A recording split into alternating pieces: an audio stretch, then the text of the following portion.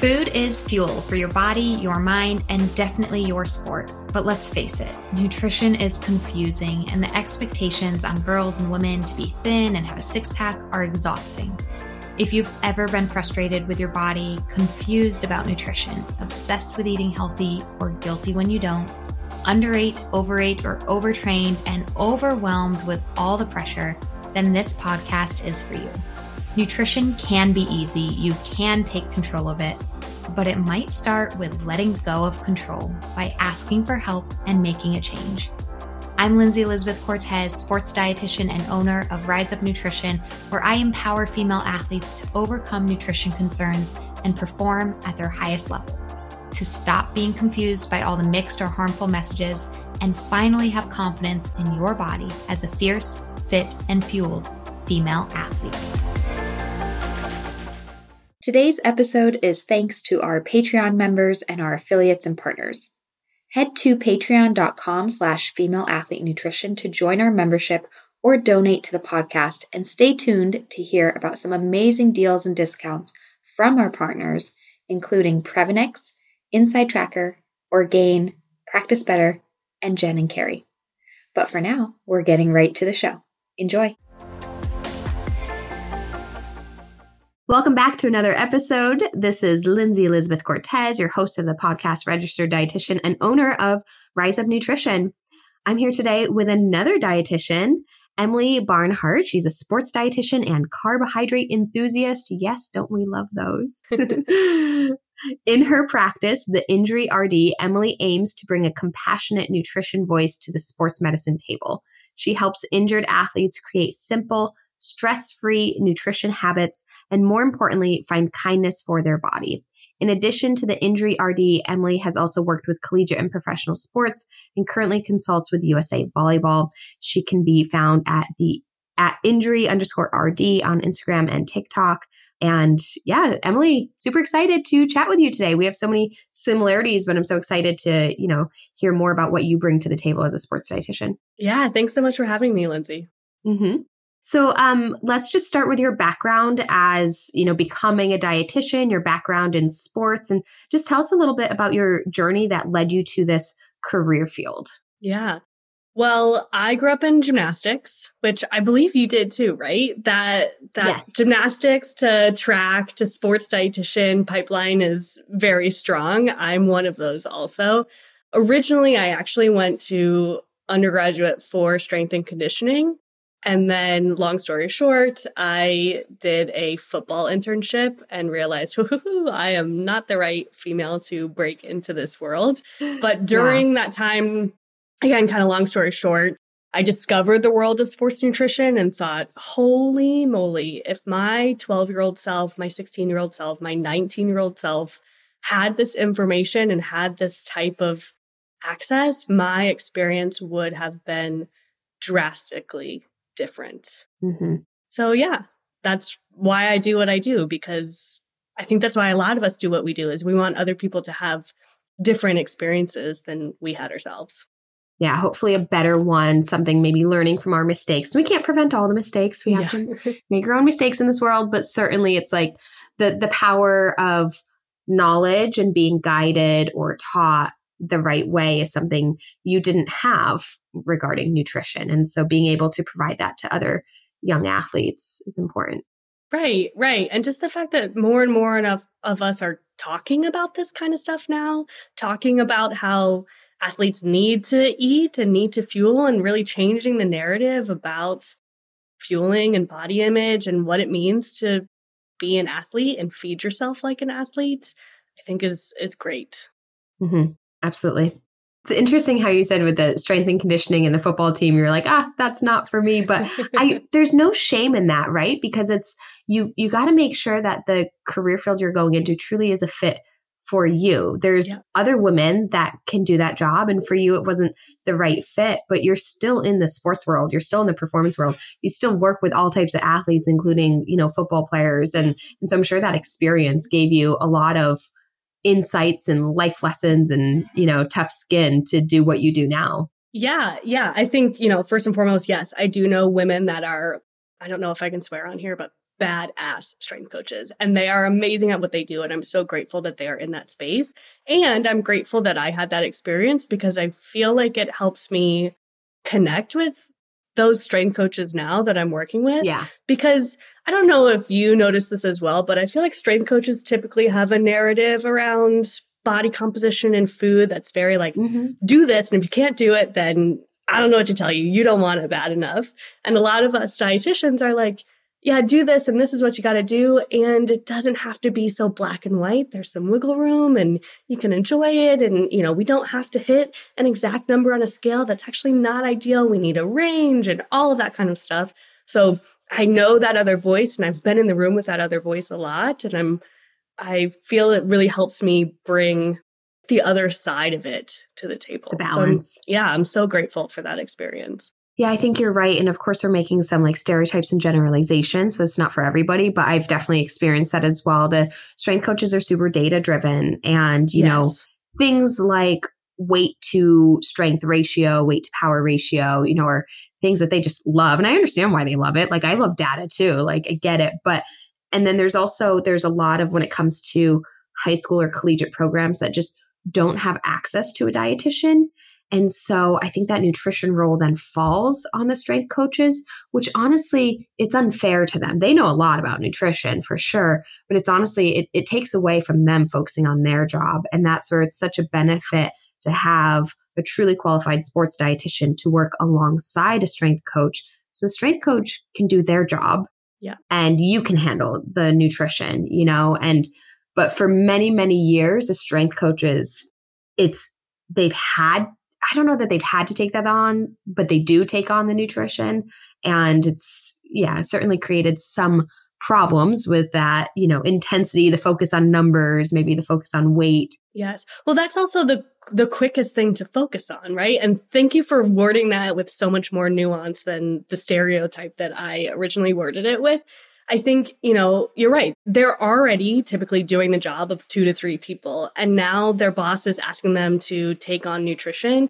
Of course, they're going to say like, hey, I just need you to do this and get it done. Yeah, just follow because this they don't plan. have time. Just eat X amount of macros. Yeah. Right. Exactly. Yeah, that's exactly it. So yeah, I think, you know, both you and I have worked in the collegiate setting, and it's weird because it's like you show up and you're like, no, I want to take this away from you. Not because like, no, you've been doing a great job. Right. I'm proud of you for doing what you can, but like, you don't have to do this anymore, strength coach. Like, let me take it away. Right. Like you said, the majority of strength coaches I know are so knowledgeable with the nutrition and metabolism piece. Yeah. And I'm like, I'm not taking your job. I want to help you. I want to support what you're doing in the weight room from the inside out. Right. Yeah. And we do have a different approach. And I think there's between us as dietitians having, you know, more of that counseling skill. Like in our training, we do classes and coursework in nutrition counseling. And, you know, athletes too, nutrition just gets emotional. It just gets deeper. It gets personal.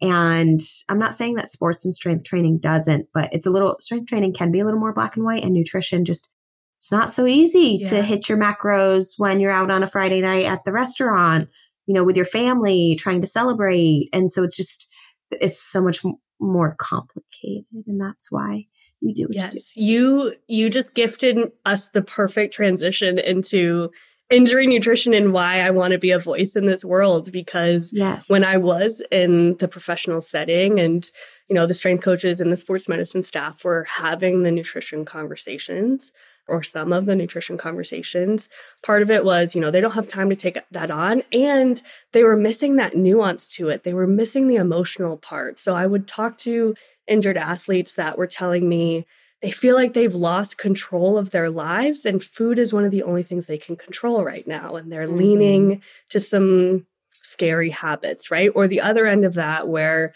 their world is upside down and they're using food as a coping mechanism because they don't know what else to do. So they feel completely out of control and they're falling into more of the binge restrict cycle and things like that. So there's this whole emotional side of an injury recovery and nutrition that I think was not being talked about enough, which is how the injury RD came to be. came to be. Yes. So huge. And I see that in my practice and my clients that I work with as well. Injuries are difficult from the physical standpoint, yes, but the emotional standpoint. And we do have, as human beings, I guess, a tendency when we feel out of control to try and regain control. And I always tell people it's like the easy button to say, well, I'm going to control my nutrition then. Mm-hmm. Well, what we really need to do is like process our emotions and create, a great plan for this injury process, or maybe start leaning into our friends and support system more. But we hit the easy button. We just say, well, I'm going to like start a diet. I'm going to, control my nutrition. That can sometimes create that, honestly. So nutrition is important throughout your injury rehab, which I want to get into with you, but sometimes too much control over your nutrition can actually hurt your recovery process as well. You see that? Yes. Yeah. I think of a phrase that I use a lot is this injury has given your critical voice, or maybe your old eating disorder voice, a megaphone. And a lot of times what I see is either people that feel that they've already worked through some of these emotions and relationships with food get hurt, and they're like drawn right back into all of those old habits.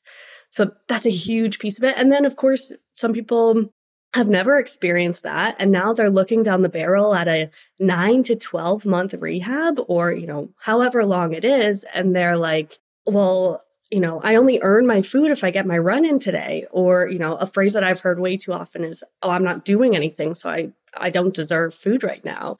And I just can't explain how far that is from the truth. From the truth. One, just from a philosophical standpoint, you never, ever, ever have to earn your food. We deserve food as a basic aspect of life, just like you need clothing and shelter and friendships and love and self-respect and all of those kinds of things, right? So that's number one. Number two, your body is actively healing itself right now. That takes a lot of work. And we fuel that work with food.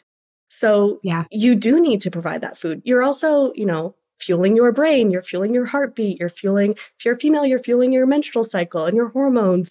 You're fueling all of these things, even if you do feel like you're a couch potato and you've watched 12 episodes of Netflix today.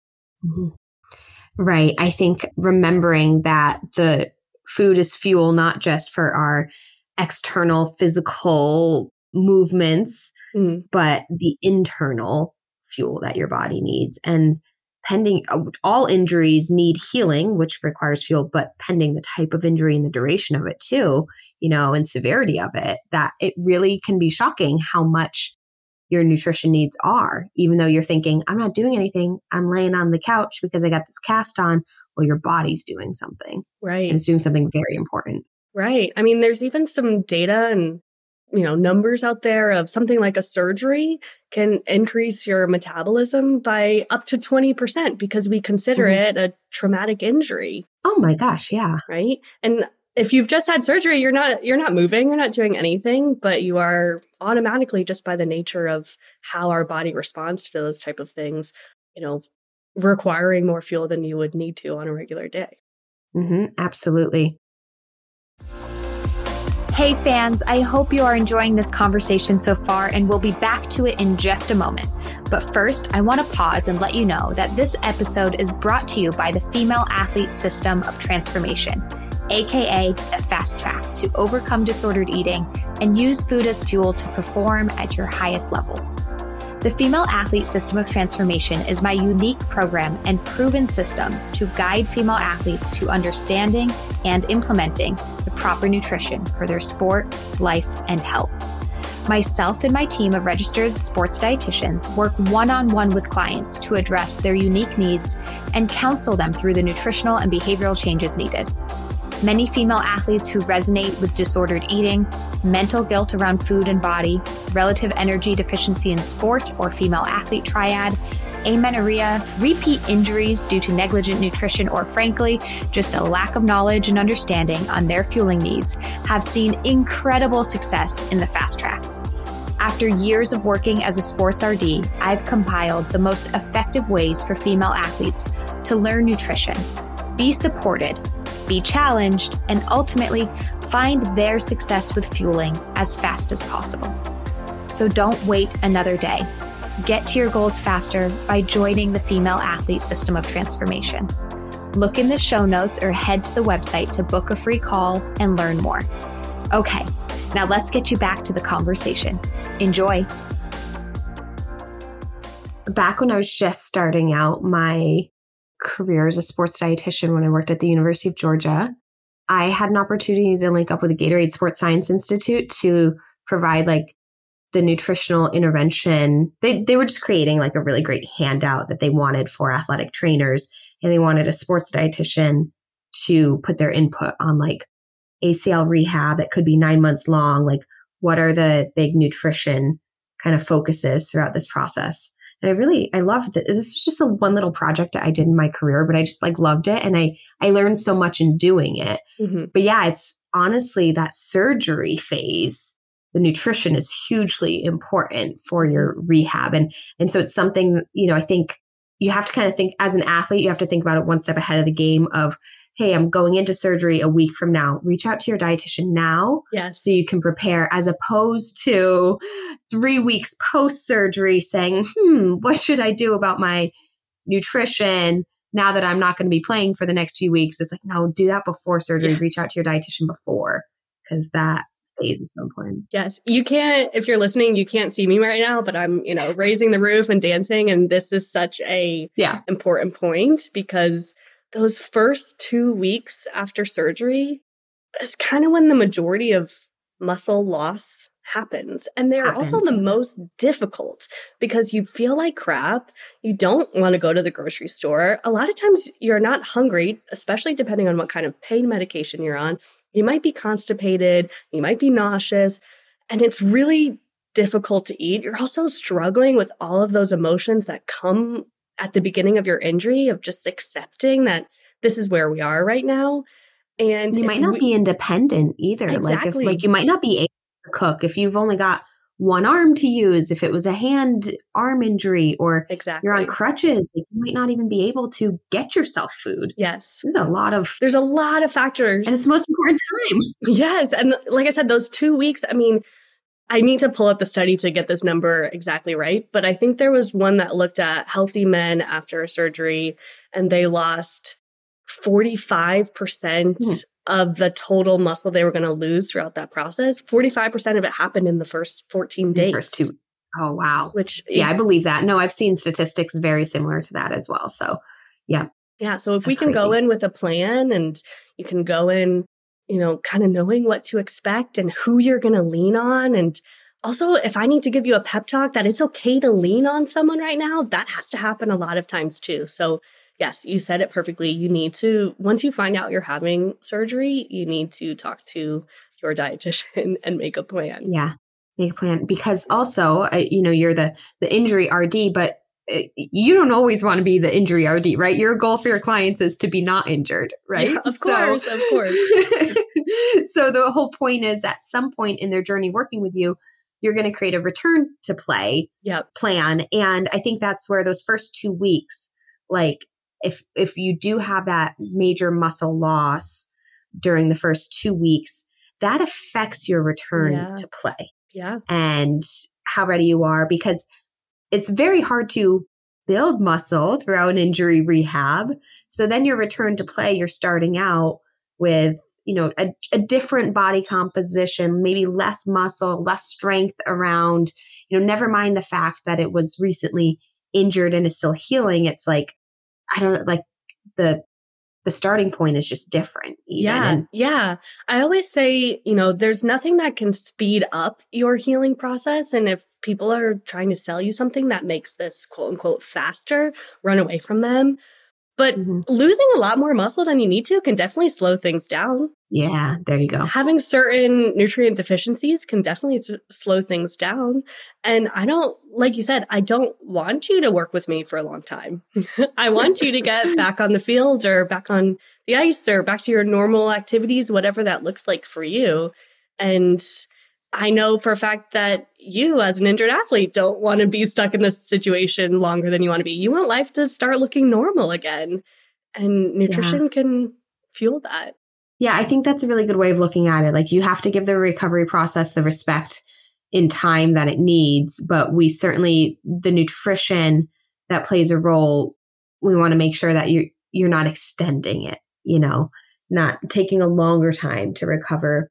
And then I think maybe another piece to add to that is, or you do get back out there and then 3 months later you're injured again, right? Like we want to make sure that when you do get back out there, hopefully we're preventing injuries too.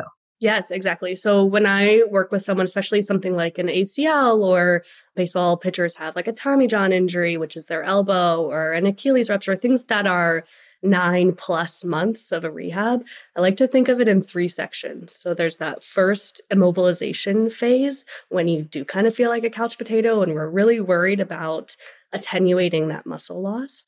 Then there's that rebuild and regrow and truly that healing phase. And then we transition into that return to play phase where we really, use that time. Because ideally, if you're not at practice, you've got a little bit more time than you're used to having. So we can use that time productively to build our sports nutrition habits and to talk about, injury prevention. And I don't even really love the word prevention because things happen, but we can talk about reducing our risk and how nutrition plays a role in, trying to prevent this from happening again. And yeah, all of those are pieces of the puzzle of a full-fledged return, because I don't want to see you again. We don't want to go through this again.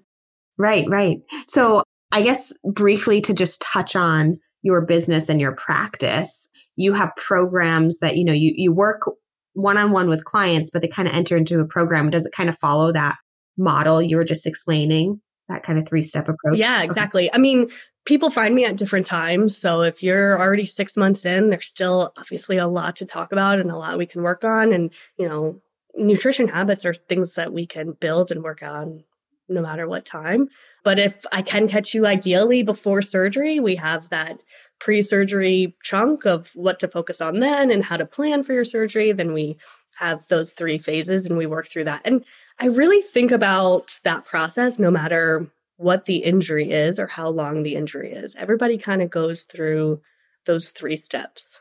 Yeah, like maybe it's not surgery, but it's 2 weeks in a boot or, and it's still that, okay, this is our reduced training, our less mobility phase. Yeah, right. I understand that. Mm-hmm. Yeah. So again, kind of just focusing on your business and practice too, what are maybe some of the most common injuries that you see or that you are maybe willing to see in your practice? Yeah, I see a lot of ACLs. Again, I don't want to put people in a box here, but ACLs tend to be women and they tend to, again, be looking down the barrel at this long recovery process and start wondering, well, how's my body going to change? And how do I fuel this? And that critical voice is really loud. So those are the people that tend to find me and are drawn to me. And I see a lot of ACLs. I actually have an ACL group called Feed the Quad because everybody's fear with an ACL is you've got that tiny chicken leg and you got to spend all that time growing it back. So we talk about how to support those phases and do what we can to save your little quad muscle, right? Yeah. So I see a lot of ACLs. I talk to a lot of athletic trainers about general concussion protocols. I think there's some really interesting research about concussions that if there is not a dietitian in place, it's actually really pretty simple and easy for someone like the athletic trainer or the strength coach to implement. So I love spreading that message when I can. Yeah, and concussions for football, for soccer. I dove into the concussion research when I was working with the military and things like traumatic brain injuries impacted them, and really interesting how nutrition can play a role in concussion recovery, concussion, again, maybe not prevention, but reduced risk of severity of concussion. So that's a really interesting one. And interestingly too, as you already know, but people who get one concussion are more likely to get another. Right. So I'm going to put in a little pitch here for you of if you're somebody prone to concussions, maybe link up with Emily, to learn about how nutrition might be impacting you and your ongoing risk of concussions. Right. Yeah. And I'll just use this time to put out there, if you are in the military, or you're a soccer player or a cheerleader. We can talk about my history. Yes. Or in one of those sports that's concussion prone, an omega-3 supplement is probably the lowest hanging fruit that has the biggest bang for your buck. There's some really interesting research about continuous omega-3 supplementation, specifically with DHA, which is a type of omega-3, can decrease the severity and the length of your symptoms if you do get a concussion. So not only, can you take it after you've gotten a concussion, but if you are taking it as a preventative measure or as a risk reducing measure, it can be really helpful. And that's, not a lot of times do we get to talk about nutrition and say, yeah, here's your magic pill. I know. It's not a magic pill, but it's, like I said, it's a pretty low hanging fruit if you can consistently take that supplement every day. Yeah. No, I know that you and I have very nutrition philosophies that are very much in line, like, saying things like, oh, this is your magic pill. But then it's like something like that is kind of like, yeah, do it. And I find the same thing to be with vitamin D as well in a lot of different research. Like you said, it's a low hanging fruit. There's very little consequences. Yep. Toxicity is very rare, although possible still. So be mindful. But like vitamin D and omega-3 for a variety of health conditions, and specific the omega-3s with the concussions, like, yeah, this is a reason that, and the DHA, do want to be specific about that regarding the concussions. This is, relatively simple thing. Right. Very simple, very low cost. And it's something, vitamin D and DHA are two things that most of us are not getting enough of through food. And again, you and I are very similar. We're food first kind of people. We're habit builders instead of finding the magical pill. But yeah, most of us aren't getting enough of that anyways. No. And like you said, toxicity is, especially for an omega-3, kind of difficult to achieve. Vitamin D a little bit different, but omega-3, there's some really, really high dose safety studies that have no side effects. Yeah, yeah. That being said, take it the way that the label tells you to take it. Don't start going crazy and experimenting. But, just talking, the safety is there. Yeah, absolutely. Okay, so ACLs, we're kind of just going over things you see and work with often. ACLs, and you do see that a lot in women. I actually just, I don't know the order of which my podcast will always release, but I was talking about this with my coworker, Jenna, the other dietitian on my team, and how our estrogen kind of actually can increase or have an effect on injury risk, including tendons, ligaments, and things like ACL. And we covered that in episode 100 with Keith Barr as well. But anyways, so ACLs, often women with that, concussions, any other like major injuries that you see or get excited to work with? I don't want to say I get excited to work with injuries. Obviously that is what I have chosen to dedicate my time to. But, I'm never happy when someone comes to me because they're hurt. But yeah, a lot of ACLs, Achilles ruptures, things like stress fractures. And, we both know the massive correlation between underfueling and stress fractures. So that's another population that's kind of drawn to learning more about how nutrition can impact that recovery. Yeah. Yeah. Huge. And a lot of those things have those kind of longer recovery timelines too, which is why you've hit on the importance of addressing the psychological side of this and having a support system. I think that, one of the things you're also very mindful of, we've hit on, muscle loss, or that might change body composition. And, this is a big fear in athletes' minds, is how is my body going to change throughout this injury?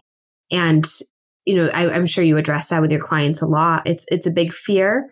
It also then might change their nutrition behaviors. Maybe they're thinking, I don't need to eat as much. Bingo. What are some, trends or ways that you address this concern over body image, body composition changes, and therefore how it affects our own body image? Yeah. So first and foremost, especially with ACLs, and, I guess we can take this with a grain of salt because these are the people that are drawn towards working with me. I have never had a client that I've done a diet review on that is adequately fueling their ACL rehab. Wow. Some are close, but most of them are scared that they are eating too much, and I have to turn around and tell them, I actually need you to eat more. And some of them hear that and they go, woo, and some of them hear that and they go, oh my gosh, that's terrifying, right? And we work through that. But the majority for my personal experience with working with these athletes, the majority are not eating enough. And do you think it's because of that fear? I think it's because of that fear. I'm injured. I think it's because of that fear. I think depending, again, where you are in your timeline, your hunger cues and your, you know, those hormones are just kind of out of whack. So people aren't feeling hungry. And like I said, pain medication has a play on that. I also think the conversations that we have around this play a role in that. I've had a lot of athletes say, you know, my coach told me to cut down on what I'm eating because I'm not moving as much. And their coach had no idea what they were currently doing. So we find out in retrospect, this person already wasn't quite fueling adequately. And then they were given the message to cut back a little bit. So they're putting themselves even further into a deficit. So I think some of it is messaging. I think a lot of it is fear. I think a lot of the fear also is that this is going to be a huge change overnight.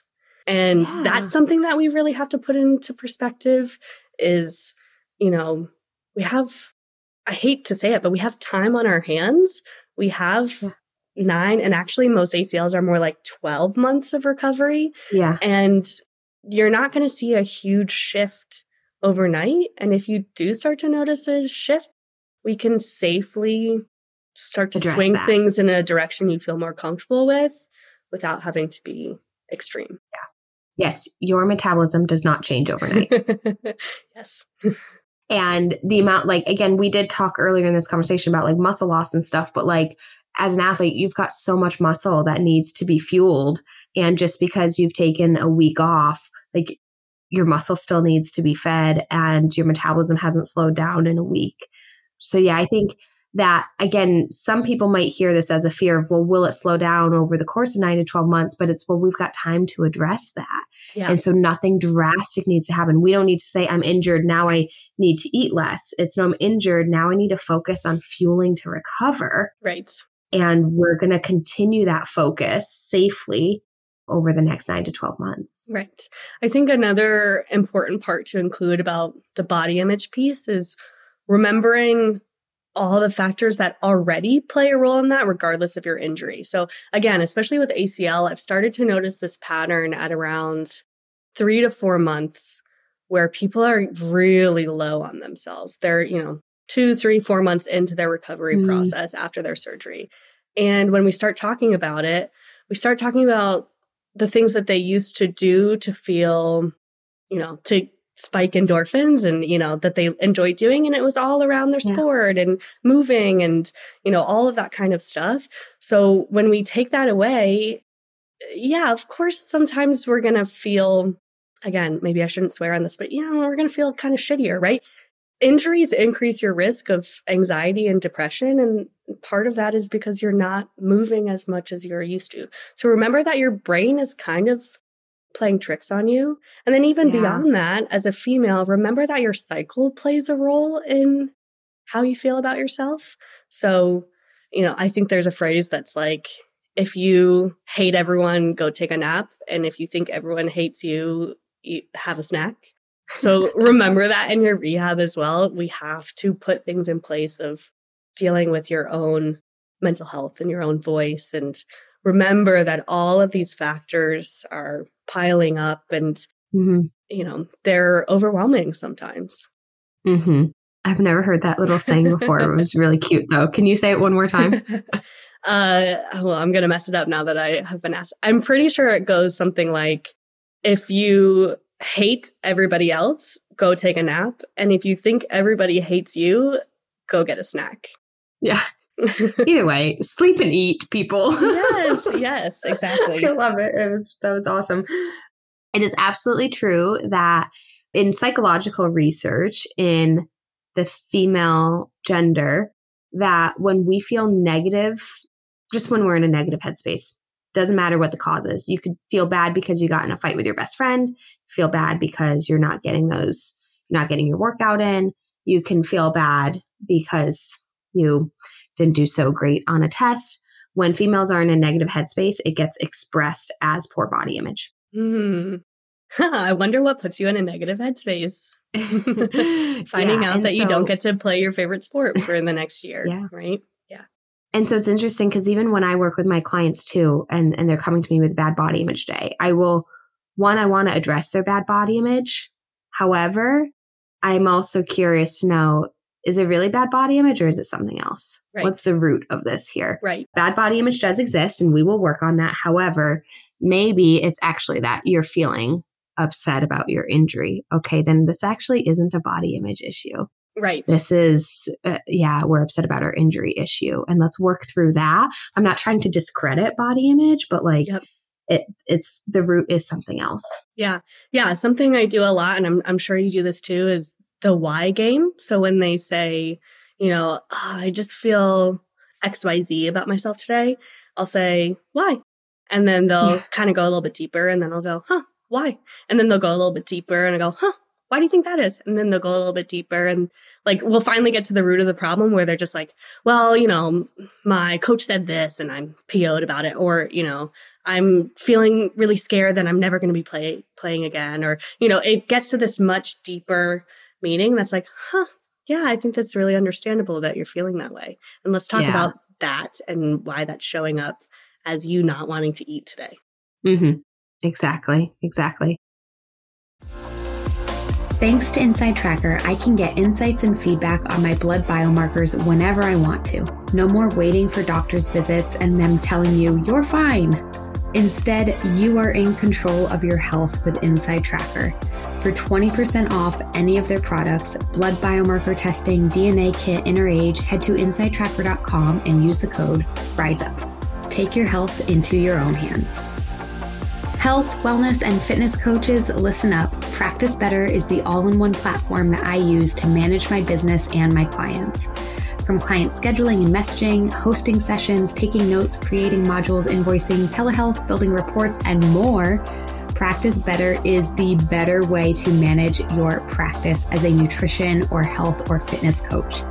Look no further. Use the link in our show notes and use the code RISEUP20 for 20% off your first 4 months plus a 14-day free trial. I've been using Practice Better since the inception of my business, Rise Up Nutrition, and I couldn't be happier. Again, the code is RISEUP20, all caps. Use the link in our show notes for 20% off your first 4 months and a 14-day free trial. Let's get back to the episode. So you work with males and females, correct? Yep. Like you said, maybe a lot of other females do come to you. Do you notice any differences in I guess just that recovery process between the girls and boys or men and women that you work with and how to kind of like approach it? I don't know. Physiologically, I don't think so. Okay. I think, and again, take this with a grain of salt. Maybe this is just who I'm seeing, but physiologically, no, we all have the same goals of gaining more muscle and, feeling like we can return better than we left. Right. And that's another piece of this too, is that pressure. Mentally and food wise, I think they're very similar, but it shows up in different ways. So a lot of the women that I work with are really nervous about gaining weight and they want to restrict. And a lot of the men that I work with are really nervous about losing weight and they want to be perfect. So it's more of that orthorexia type thing. Mm-hmm. Or that orthorexia turns into a binge restrict cycle. So I think this is my personal theory. I think disordered eating and eating disorders are just as rampant in men's sports as women's sports, but it shows up expressed differently. It shows up so much differently. Yeah. And culturally, it shows up in a way that people kind of want to see, if that makes sense. Like coaches and strength coaches and, the people around player development want you to see that you care about your nutrition, want you to see that you're dedicated, want to see that you are disciplined, right? And I think there's a portion of athletes where that really crosses a line and the people around them either aren't equipped or maybe aren't present enough to notice that it has gone too far. Mm-hmm. Absolutely. And I think that's what shows up in male athletes a lot, because I promise you, the guys that I have worked, the really high level athletes I've worked with feel just as much pressure about how they look. And they get just as much comments about their body. Mm-hmm. And the conversations about how those comments might not be appropriate or shouldn't be happening, that's not happening culturally. So we had this really great thing in women's sports where we're talking about disordered eating in women's sports. We're talking about Red S. We're talking about, your coaches shouldn't weigh you. That's crazy. And, there's schools like University of Oregon where they don't do body composition anymore, which is wonderful.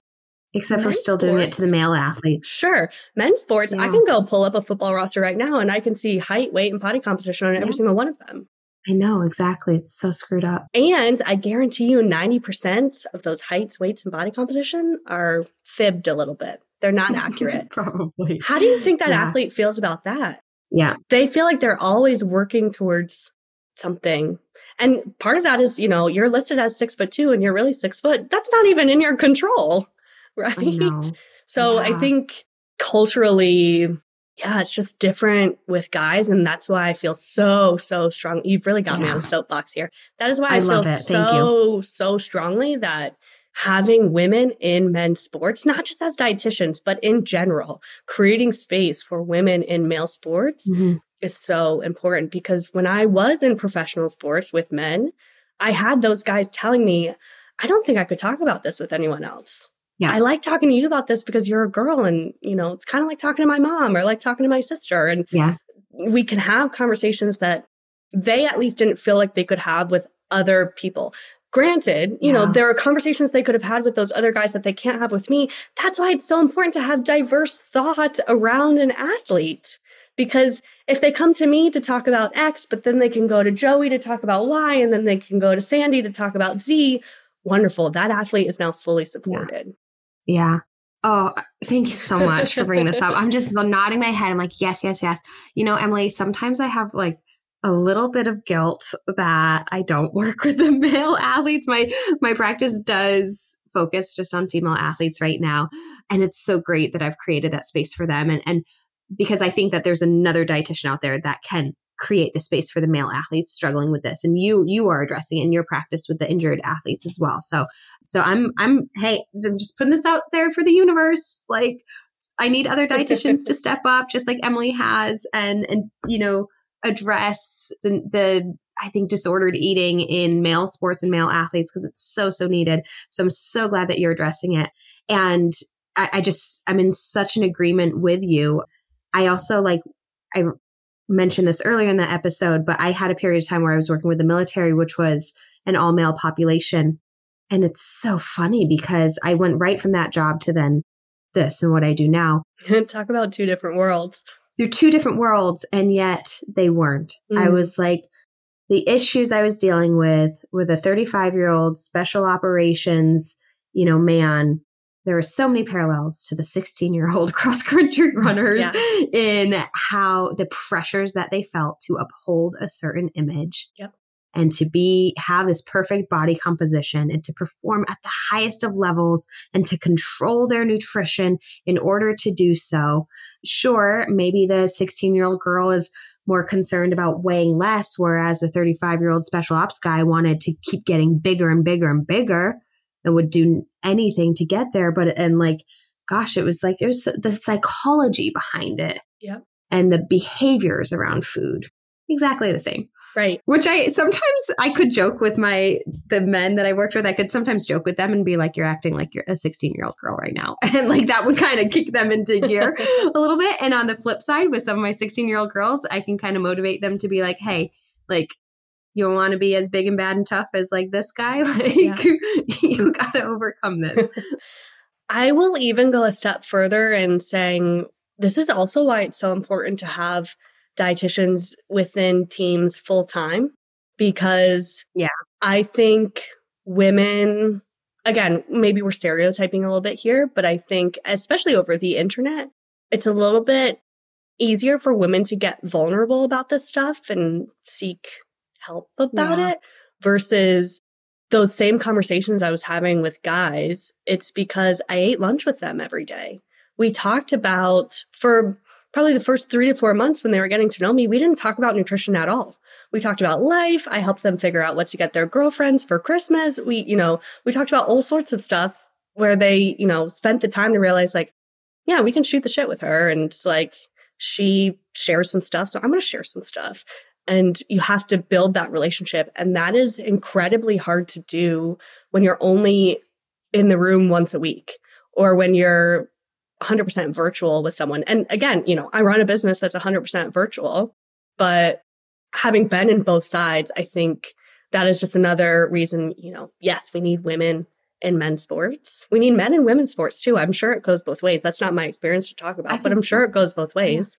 Yeah. And we need people in there full time. Different sexes and genders bring different benefits, right? I think that's exactly. At the end of the day, like we need to learn from everybody. Exactly. And, we can even go beyond sex and gender and say this is why you need people of different cultural backgrounds and different life experiences at the table, because we all bring a different voice and you never know how that voice is going to change someone's life and whose voice is going to change someone's life. And, if we want to even get more surface level and say, you never know whose voice is going to make it click for that athlete and suddenly their game is on fire and they are at that next level.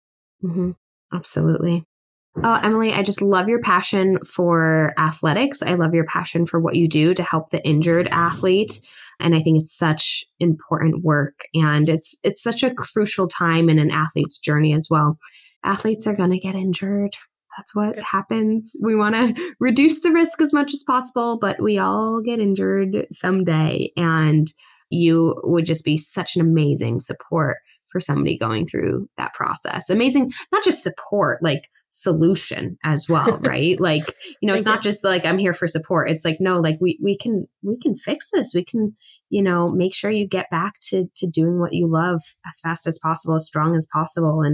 And it's such a wonderful service and solution that you're providing. So I love that. Thank you. Yeah. And I mean, I've had the fortune to witness athletes come out of an injury changed for the better, not just physically in their sport, but mentally and as human beings. And I truly, truly believe in my core that every person has an individual journey and silver lining to that injury. Absolutely. So go check out Emily at injury_RD. And can you remind me your website? We'll include it in the show notes. Sure. Website is injuryrd.com. Too easy. All right, Emily, I end every podcast with the same questions for all of my guests. Are you ready to play along? I'm ready. Let's do it. If you could eat one food every single day for the rest of your life, but never get sick of it, what would it be? Ooh, poke bowl. Excellent choice. DHA, baby. What is your favorite sport to participate in yourself? Oh, gosh. This is so tough. I yell at my parents all the time because they put me in sports growing up that didn't translate to adulthood. I did gymnastics, I did pole vault, and I did ice hockey. And people don't really do pickup gymnastics in there. I'm 29 now. My body doesn't do that anymore. So I do a lot of cycling and hiking now. And I really enjoy that. I love that. Cycling, hiking, and, cycling, hiking, and cartwheels in the front yard. That's what I still do to keep my gymnastics game up. Yes. Every now and then I'll kick up into a handstand just to see how we're doing. I have this memory, sorry for this tangent, but my mom did gymnastics when she was in high school, although she wouldn't say it was anything competitive. But I remember when I was a young girl, 8, 9, 10 years old, I remember my mom challenging herself, can I still do a cartwheel? And she would go out in the yard and do a cartwheel. And so now here I am as an adult. And I've been doing that to myself every few years. I'm like, can I still do a back handspring, back tap? Can I still do a tumble pass? And I would go, and I basically every few months would go out into the yard and just make sure I could still do a round of back handspring, back tuck. Yeah. In grad school, I did adult tumbling where they had a $10 drop in and you could go on a spring floor. And I threw a full and I was like, oh my God, still got it. And then I went on the tramp and threw a double back and I was like, woohoo. Yes. that was a while ago. I don't know if I could still do that, but. Well, yeah. And so what I was going to say is it literally hit me the other day because I'm pregnant with baby number 2. And obviously this has been a whole journey, baby number 1. And I'm like, oh my gosh, it's been years now since I've done that. I've done a few cartwheels, but I haven't done a tumbling pass. And I'm like, oh no, are my tumbling days over? Not that it matters. But. Well, wait until after baby number 2 comes before you try to throw a back handspring. Oh, absolutely. Oh my gosh. Yeah. It seems very far away right now. But anyways, love the gymnastics background, but yay for hiking right now and cycling. Yes. And then how about then as a spectator, what's your favorite sport to watch and cheer on?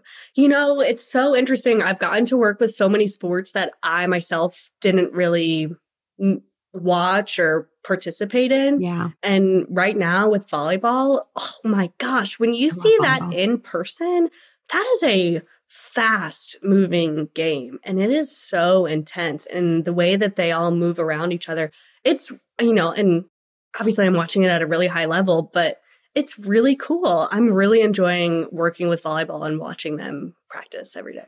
We are so similar, Emily. I think part of it too is I'm 5'2", so I watch these people, you know, jump 3 times my height, and I'm just like, that'd be so cool to do that. Yeah. Yeah, I was never good at I enjoy playing volleyball, but I'm not good at it. Maybe my height has something to do with it too. I don't know, but like I love watching it. And I also got my exposure by being a sports dietitian is where I got most of my exposure to volleyball. And it's one of my favorite spectator sports. Yeah, it's really fun. Yeah. All right. Final question, Emily. Is there a female athlete out there, whether professional or in your personal life, that you just want to give a shout out to for being a role model and inspiration and what I call being fierce, fit, and fueled? Oh, I mean, how can I not say Simone Biles and Aly Raisman and all of those gymnasts that have done so much for our sport? So, I just commend, for so many reasons, commend every high-level gymnast. Amazing. Yeah. Aly Raisman, Simone Biles, Gabby Douglas. There's so many amazing gymnasts out there. And I think all of them representing, you know, the national team and stuff have been awesome. So shout out to them. And thank you so much, Emily. This was an awesome episode. Please go check her out. And if you're an injured athlete, you know, reach out for help. So we'll stay in touch. Yes, please do. Thank you. Well, everybody, thanks for listening. I really hope you enjoyed that episode. And if you did, if you are a true fan of female athlete nutrition, then I would love if you could support our podcast by spreading the word. Share a review on your listening channel. Give us 5 stars. It really helps get the word out and get the show more views to positively impact others. Also, you can support the podcast by joining our Patreon. Head to patreon.com/femaleathletenutrition to consider a donation, or even better, join our membership where you get extra monthly content and perks. We don't want you to simply listen alone. We want you to be a part of a community and a movement of fierce, fit, and fueled female athletes. So patreon.com/femaleathletenutrition is where you can do exactly that, learn more, and join. A huge thanks to our affiliates and partners as well. Once again, Prevenix, Inside Tracker, Orgain, Practice Better, Jen and Carrie. Please go check them out, and their links in the show notes where you can get deals and discounts. Last, be sure that you do more than just listen. If you need help with fueling, it's time to take action. Head to my website to learn more. You can either book a free call with me to learn more about our coaching programs and how we can work directly with you, whether it's the fast track or otherwise. Or you can take our online self-study course, Female Athlete Nutrition. You can literally sign up and gain access right now. You can explore our downloadable products, including the Red S Recovery Guide, High Iron Fueling Guide. Or if you are a coach of a team, check out our brand new Coaches Toolkit for teams. You can also just learn more. We have a blog, a Red S quiz to see if Red S is affecting you. If you need help, I want you to get help fast. Too many girls and athletes struggle with nutrition, but you don't have to any longer. You can rise up with the power of nutrition, take action today in any of these avenues, and become fierce, fit, and fueled. Links in the show notes, and we'll see you next time.